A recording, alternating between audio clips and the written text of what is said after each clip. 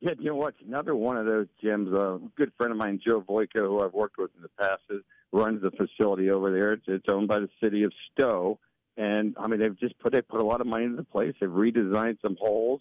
They're actually redesigning the driving range right now. So the driving range has been closed this year, but they're putting an outstanding practice facility in there across the road, which is going to be really, really nice for some practice greens. And I think they're going to have kind of like a little fun center over there as well. But the golf course itself is just, it's a course you can kind of play every day. It doesn't beat you up. It's right out in front of you. Always in fantastic shape. The greens are always really, really good.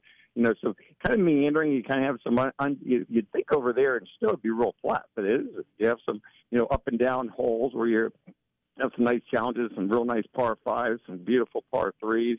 But it's a great, great golf course. And, once again, just one of those courses that's kind of fun to play. Anybody can play, whether you're a senior or a lady. There's not a whole lot of forced carries. It's right ahead of you.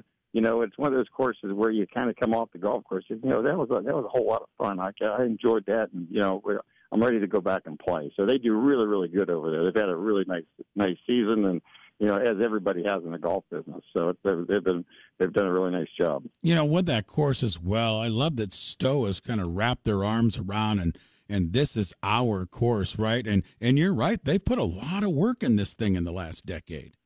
Yeah, they really have. And you're exactly right. Some of these city courses, they've bought them, and they bought them kind of, from Tom McKinney, who owned it for a whole long time. And it's like they kind of, originally, they kind of buy it with one eye open, saying, oh, Jesus, this is going to cost us a lot of money. And now it's actually, a profitable business for them, and they're doing really, really well. So they're putting the money back into it. That's what's nice to see when courses do that and put the money back in, make improvements, make it better. I know they redid the pro shop.